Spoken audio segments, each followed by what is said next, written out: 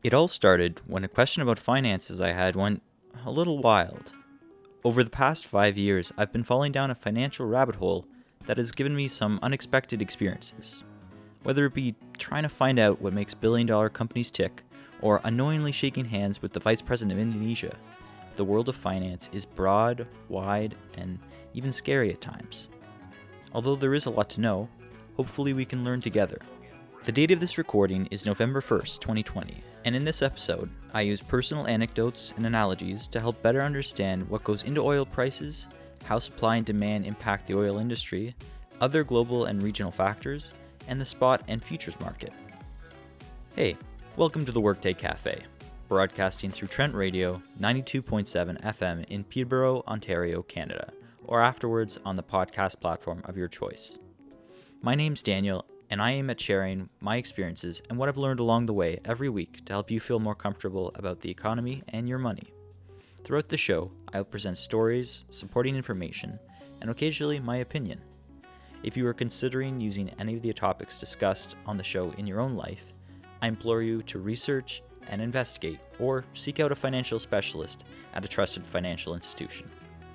You can find the show after the premiere on workdaycafepodcast.com or look up the Workday Cafe on any podcast listening platform. Now let's get into the show. This match will get red hot.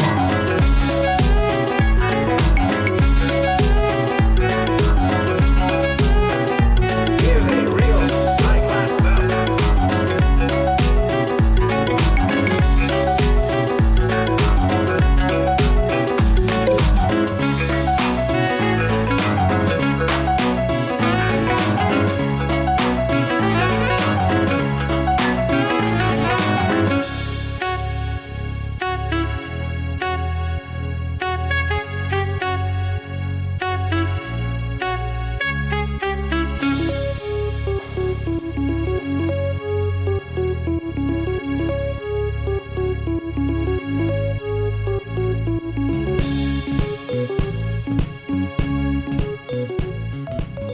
Something that is commonly talked about around the kitchen table, but is not fully understood by everyone, are gas prices. It is a conversation starter that contests even asking about the weather. After looking into the process of getting oil from the ground to your car and the many influences from around the world, it made me think of something a little silly but accurate. A Big Mac from McDonald's. But before even starting to explain why gas prices are the way they are, I would like to first touch on another interesting restaurant experience I had recently. This past weekend, my sister, who lives in Thunder Bay, got married. So, me and the immediate family got together, went to Toronto, flew to Thunder Bay, and celebrated the wedding with her. We tried to abide by all the COVID restrictions, and none of us are feeling any kind of negative health repercussions at the end of it, so we're very lucky and healthy. But after the wedding, which was great, but the next day we went to a quick lunch. We were going to go for a quick lunch at a restaurant that was across from our hotel. We went in. It was pretty clean, to be honest, and it was sort of like a sports bar, something like a mixture between Moxie's and Eastside Mario's, mixed with a little Boston pizza. Looked great, prices were all right, and we took a seat. I ordered some kind of clubhouse wrap or something to that effect. And everyone else got theirs as well. So we had our orders in, and they finally came out. It was everything looked good. The food was actually presented very well. We had huge plates, and the sides were. It wasn't something that they were skimping on either.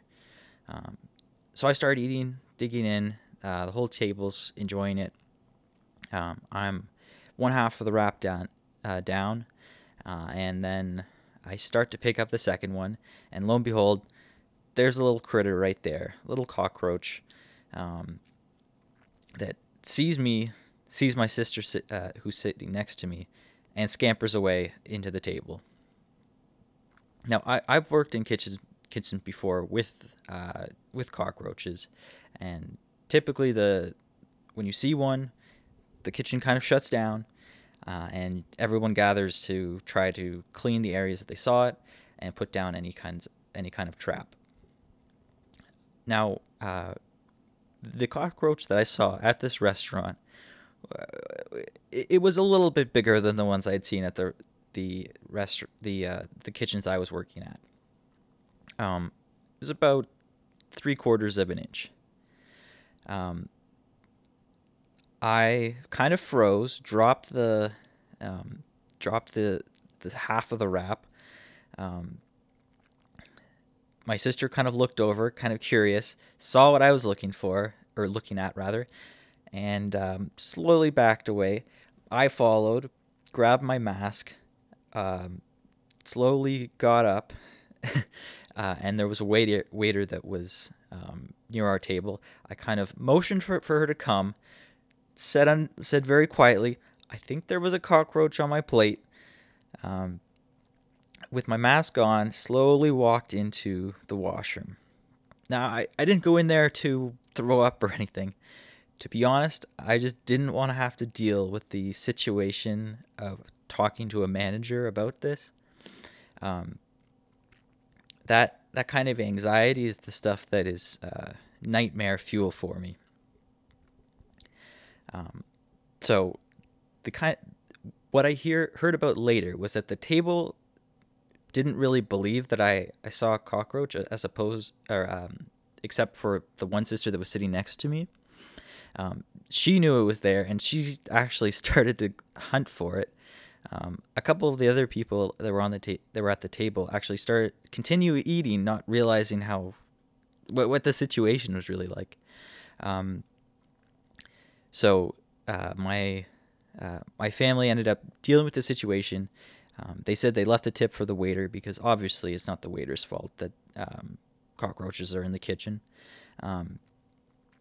And I got saved by my sister's fiance, who came into the bathroom saying, "You good?" I said yes, and then we walked out, having not been forced to pay for the meal or even having anything to do there. It's one of those stories that you think it kind of comes up as something that you hear other people talking about it happening to them, but yeah, it's definitely something that I didn't fully expect at such a nice place. I'm obviously very privileged to even have the opportunity to go to a restaurant to have it, and I understand that they probably don't want to have cockroaches either. But it was definitely one of those once-in-a-lifetime experiences that for the last couple of days have had me jumping a little bit if there's some kind of black sprinkle or any kind of odd object on the plate. The rest of the weekend went fine, and then the rest of the plane ride back to Peterborough went fine, or back to Toronto, and then the drive back to Peterborough. Funny enough, after we finished at the restaurant, some of the our table was still hungry because I'm a quick eater, and they weren't anywhere close to being started even. So in the car, we went over to a fast food spot and got burgers. I think everybody else in the car got something, but let's just say I didn't have an appetite at that point. At those kinds of fast food restaurants are Big Macs that are made up of 3 main layers to me. The first layer is the bottom bun, the patty with cheese and lettuce. Then the second layer is the middle bun, and the top layer is with the patty, bun, and then assortment of lettuce, pickles, and more cheese and sauce. Now, while all 3 sections have their purpose and function, the bottom layer is going to be the messiest and the hardest to get at. To begin at the bottom of the burger, you must start by looking at what is underneath your feet. It's the earth. Oil rigs, both on land and offshore, extract oil deposits from the ground and then transport that raw oil to refineries. Both kinds of rigs can be dangerous given the wrong combination of many negligent factors. But offshore oil rigs are considered more dangerous given the speed at which oil can travel in water and the environmental and economic disasters that can occur as a result. These rigs typically use pipelines or oil tanker ships to transport the oil. The oil, which is still in crude form, now arrives at the refineries and is put through a boiler. As crude oil is put through this boiling process, it starts to separate because different parts of crude oil have different boiling points. As the crude oil is now separating, while it is rising up smokestacks, the different kinds of oil are collected together, leaving generally only natural gases to be collected at the top. The different kinds of oil that make up crude oil separate because as the oil rises, it becomes further away from the heat, and the different kinds of oils cool, which they cool at different temperatures, resulting in the different oil-based products that we use every day. Many different things are taken from that crude oil, like jet fuel, motor lubricating oil, kerosene, and everyday car gas. Moving on now to the middle piece of the Big Mac, which is the piece that holds everything together, you can consider the mass transportation networks that circle the globe so that virtually everyone can have access to the oil. Pipelines, oil tankers, and transport trucks are the main forces that move oil and keep people's lives running. Specifically, pipelines are a highly debated issue that have very good points on both sides, whether that be the potential environmental or health concerns versus the convenience of oil, which contributes to the high standard of life that we experience in North America. So now that the transportation network has done its job and the gas is now at the station, a price needs to be set. Looking now at the top section of the Big Mac, which is the visible section that everyone bought the burger for, it's in the ads and it's what you're looking forward to when you pull it out of the bag. Let's see what the top section, the visible section of gas prices, which is the price at the pumps, looks like.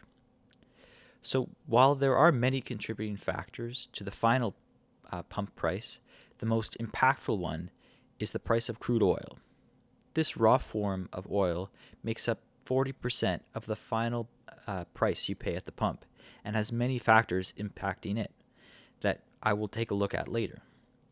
The next largest contributor to gas prices are taxes, which make up about 35% of that pump price. Unlike the other costs that go into the amount you pay at the pumps, this factor is solely controlled by governments rather than being open for competition. In Canada, each province is entitled to create their own gas taxes, which is why the price of gas may vary from province to province. The next aspect of gas costs is the refining of the oil. The refineries that separated the crude oil into the gas that you're now using need to make a profit as well and make up about 17% of the pump price. The lowest factor in this cost is the distribution of marketing of the gas, coming in at 9%. This distribution and marketing encompasses the transportation of the gas from the refinery to the wholesaler or service station, as well as the overhead costs, marketing, and the overhead costs like the wages, rent, and storage of the gas station. And the gas stations also need to make a profit to offset this and to be a working business. A final aspect to consider is that credit card companies actually make around 2.5% and take that money away directly from businesses from the total transaction. So, for example, let's look at if gas costs $1.10 Canadian per liter. So, if we use the same percentages I've just talked about, and we're looking at $1.10 Canadian per liter, then 43 cents out of that 1 liter would go to the crude oil drillers. 38 cents would go to taxes. 19 cents would go toward the refineries, and 10 cents would go towards the transportation of the oil to the service station and to cover all of the costs associated with that station, including taking a bit of a profit. So additionally, if you decrease the credit card fees from the service station's profit, the station makes only about 7.25 cents per liter. That makes these stations really not making a great profit margin, to be honest, on gas, and they need to operate on a very strict budget to stay profitable. Up until now, we've been looking at a very micro-scaled and specific side of the oil industry. But if you take a broader view of the industry, it's obvious that supply and demand have a large factor on prices. When considering the supply of oil, the most important place to start is the Organization of Petroleum Exporting Countries, also known as OPEC.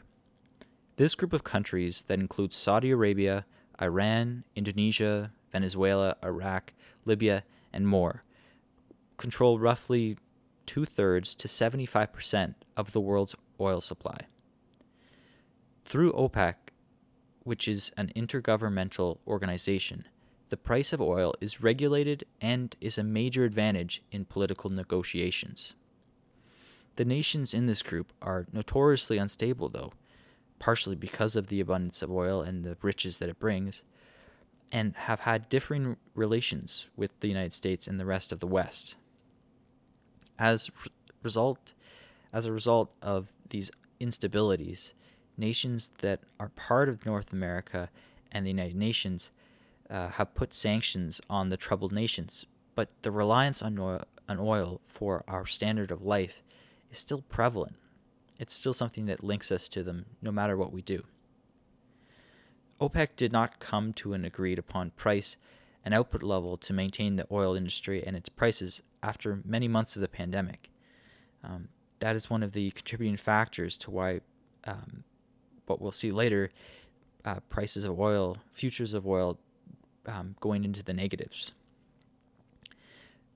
But the supply is also impacted by weather patterns and new technological advances as well, that have made it possible to extract oil from rock.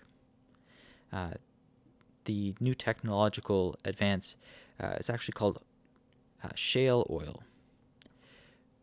When the overall supply of crude oil decreases, in general, the world sees the price typically rise, and if the supply of crude oil increases, the world typically sees a decrease in the price. When the economy is doing well and industrial production is on the rise, the demand for oil typically increases. This means that countries that have more labor jobs, like China, India, Thailand, and Bangladesh, they have higher oil usages. And when taking into consideration the scale of operations, they have more oil usage than more developed nations that have moved away from labor jobs because of the cost of labor is so much cheaper in developing economies. Another important factor in determining the demand for oil is the popularity of transportation at the time, whether that be personal or commercial. One of the contributing factors to oil prices being so low in pandemic times is the decrease in travel. Population growth and seasonal changes also impact the demand for oil. The final note to consider of the demand of oil prices is that oil is not fully elastic, meaning that some people would pay whatever it costs for oil. Gas and oil have a portion of its consumers that are inelastic at this time. Even though there are alternatives to oil, like electric cars and renewable energy, oil and gas are still needed to run our economy and maintain our standard of life. Now, to switch gears a little bit, similarly to the cockroach I found in my meal earlier this week, there are some unexpected outside influences on gas that also impact supply and demand, as well as the 40% crude oil cost that is paid at the pumps. The first is the price fluctuations that is common among service stations competing for your business. As prices go up and down in a local area, some stations try to at least match the lowest station in their sector. This increases competition and is good for consumers, but can be negative for service stations that are already not making a strong profit margin. However, this kind of price fluctuation does not happen everywhere in Canada. In Quebec and the Atlantic provinces, there are gas price legislations that regulate the sale of gas. Quebec, for example, has a minimum floor price that service stations can sell gas at, while New Brunswick and Newfoundland have a ceiling to their price. Prince Edward Island and Nova Scotia uses a combination of the ceiling and floor to regulate their provinces. Now, a second unexpected influence on oil prices are natural disasters that can negatively impact the supply of oil. Harsh weather like hurricanes, forest fires, and changing climate conditions can disrupt the normal extraction of crude oil, damage refineries, and slow the distribution of that oil. In 2017, as an example, Hurricane Harvey hit the Gulf Coast and impacted Texas's refining hubs, pipelines, and their refineries. So these pipelines, the refineries, and oil platforms were all shut down because of it. And this impacted oil supply and resulted in the price of oil at the pump increasing slightly in response. Other unexpected macro-scale influences on oil prices that I mentioned earlier include political instability, seasonal demand preferences, and even normal weather conditions can impact it. A final but crucial influencer of oil prices is money. The first and most easily explained impact is the tie between gas and the American dollar. As a result of oil being traded as a commodity on the market in U.S. dollars, when the value of the U.S. dollar drops, so too will the value of oil, which results in sellers raising the price of oil. If the U.S. dollar increases, then the sellers of oil can decrease the cost of their product without taking a hit to their wallet. I did mention oil being a commodity on the market, and although it does look complicated from the outside, I ask that you try to stay with me, and I'll get through explaining it in a easy to understand fashion. All right, so there are two main markets to buy oil on. There's the spots market and the futures market. This means that there are two ways to buy oil. The spot market is very straightforward. In the spot market, oil is bought and sold for cash and delivered immediately. Bought and delivered on the spot. Separately from physical oil barrels that are being shipped from seller to buyer, there is the futures market.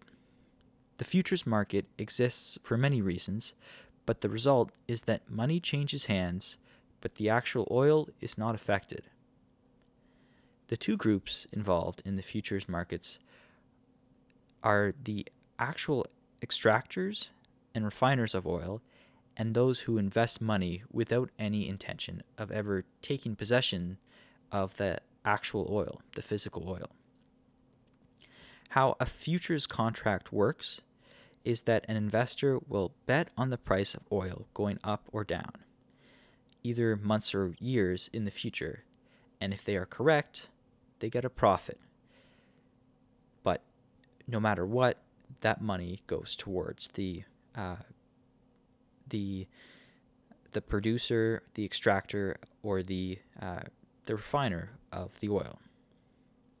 So the actual miners and refiners get the security and stability of a fixed amount from the investors, whether they have a good or bad month.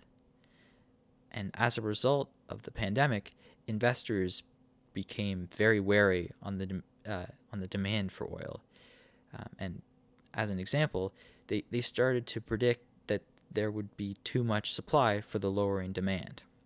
And they turned out to be correct. So with so many investors now believing this outlook, the futures price of oil actually dropped into the negatives. That means that investors were so hard on oil that they made the future price of oil negative compared to what it was now. To conclude, hopefully you have a bit more to say when someone asks, what is going on with the gas prices these days? Whether it be knowing how the 3 levels of a Big Mac relate to the process of getting oil out of the ground into the gas tanks of consumers, what supply and demand do to the oil industry, how a cockroach found in your meal is like outside influences that can change everything when it comes to oil prices, and how the spot and futures markets also impact this massive mechanism. To get the best deal on gas, I'll leave you with this. You need to compare your local service stations and, at the end of the day, appreciate that you do have choices, safety, and convenience to fuel up for whatever comes at you tomorrow. I would like to thank my server, Caitlin, Amaria for the music, and you for listening to the Workday Cafe, premiering through the facilities of Trent Radio.